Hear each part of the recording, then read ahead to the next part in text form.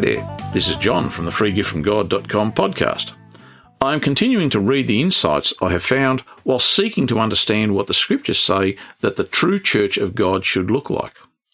All of this information comes from my free ebook titled The True Church of God, and it can be downloaded freely at the freegiftfromgod.com website. So let me continue reading, and I hope you find something of value in the insights the Lord has given to me. So far, we've looked at the structure of the church, noting that the way the church should be structured according to the patterns in the New Testament are Christ at the head of the church, a governing body of co-equal elders in the church, and if required, deacons to assist the elders in operational aspects of the church. In the early church, we also saw the apostles were in leadership roles as the church began to grow. The 12 apostles of the early church were appointed by Jesus when he selected them to do the work of spreading the gospel to the world.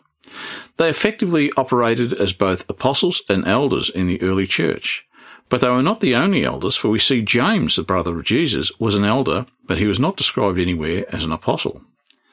However, to be an apostle is not a role that any person can be appointed to by man, unlike the way elders and deacons are appointed in the church. Apostles are appointed by Christ as one of the ministry gifts to the church. There are 5 ministry gifts given to the church, and these are outlined in Ephesians chapter 4. And his gifts were that some should be apostles, some prophets, some evangelists, some pastors and teachers. That's Ephesians 4 verse 11. In addition to these 5 gifts to the church, there were other gifts given for ministry in and to the church. For the most part, those other gifts were given to support the 5 ministry gifts given to the church, and we'll look at them later in this section. The 5 ministry gifts are the primary and most important gifts given to the church, as they are given for the express purpose of building up the body of Christ. They are given so that the church will grow and become strong. The aim of the gifts is to bring all of the members in the church to maturity in Jesus Christ. If we continue to read the scriptures that follow the verse above, we see all of these points identified. It reads like this from Ephesians chapter 4, verses 12 to 16.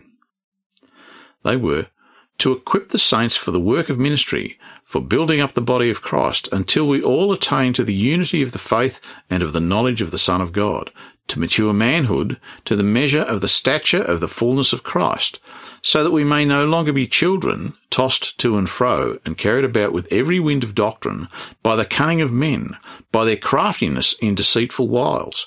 Rather, speaking the truth in love, we are to grow up in every way into him who is the head, into Christ, from whom the whole body, joined and knit together by every joint with which it is supplied, when each part is working properly, makes bodily growth and upbuilds itself in love.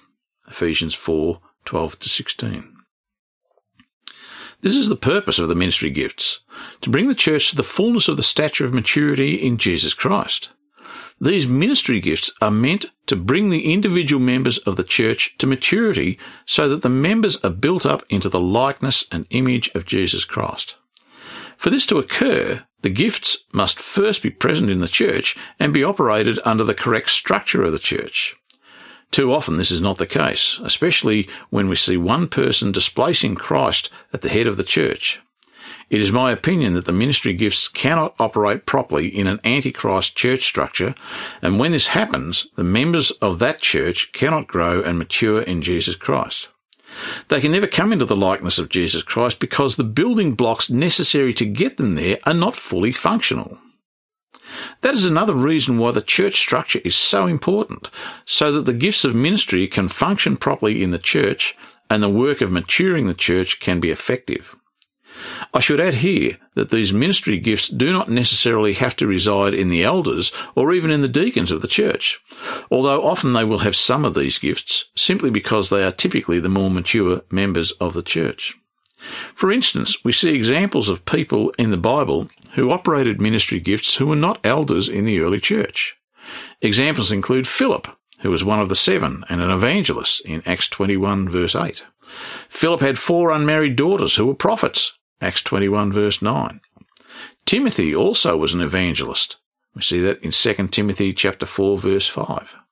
There was also a prophet named Agabus from Judea, in Acts 21 verse 10. The ministry gifts are not necessarily invested only in the elders of the church. This is important to remember because the ministry of the church belongs to all of the church, not just the leaders of the church. What does this mean?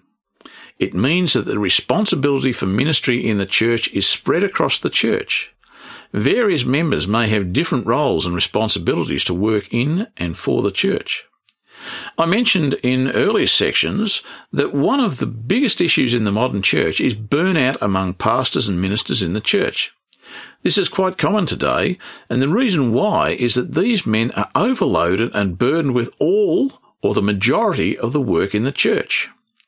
Congregations look to the pastor or minister as the leader in the church, expecting him or her to have all of the answers to any situation or question that arises. As a consequence, the ministers and pastors burn out. But we see that in the early church, Christ organised the church to be led by a group of apostles and elders, and as the church grew, they appointed deacons to assist. Furthermore, we see that the gifts of ministry were spread amongst other members of the church, not just the apostles and elders. The work of the church was not invested in just one person, but was spread across those in the leadership roles and those who had been given the ministry gifts by the Lord. Thus, by having many hands to do the work, the burden is lightened so that no one should suffer burnout. Today, there are people in some churches who have the titles of apostle, prophet, teachers, pastors, evangelists, and so on.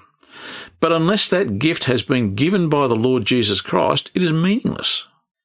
The truth is that all of the ministry gifts to the church are given by Christ through the Holy Spirit, and in some cases by divine revelation, as it was with Paul and Barnabas.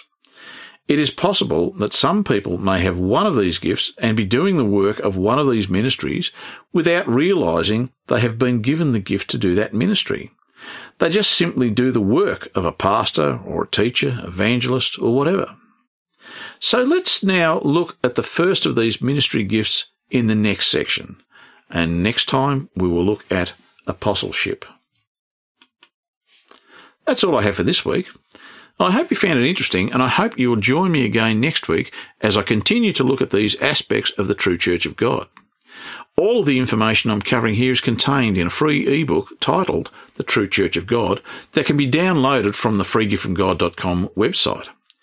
So until next week, this is John from the freegiftfromgod.com podcast signing off and hoping you have a blessed week ahead. God bless.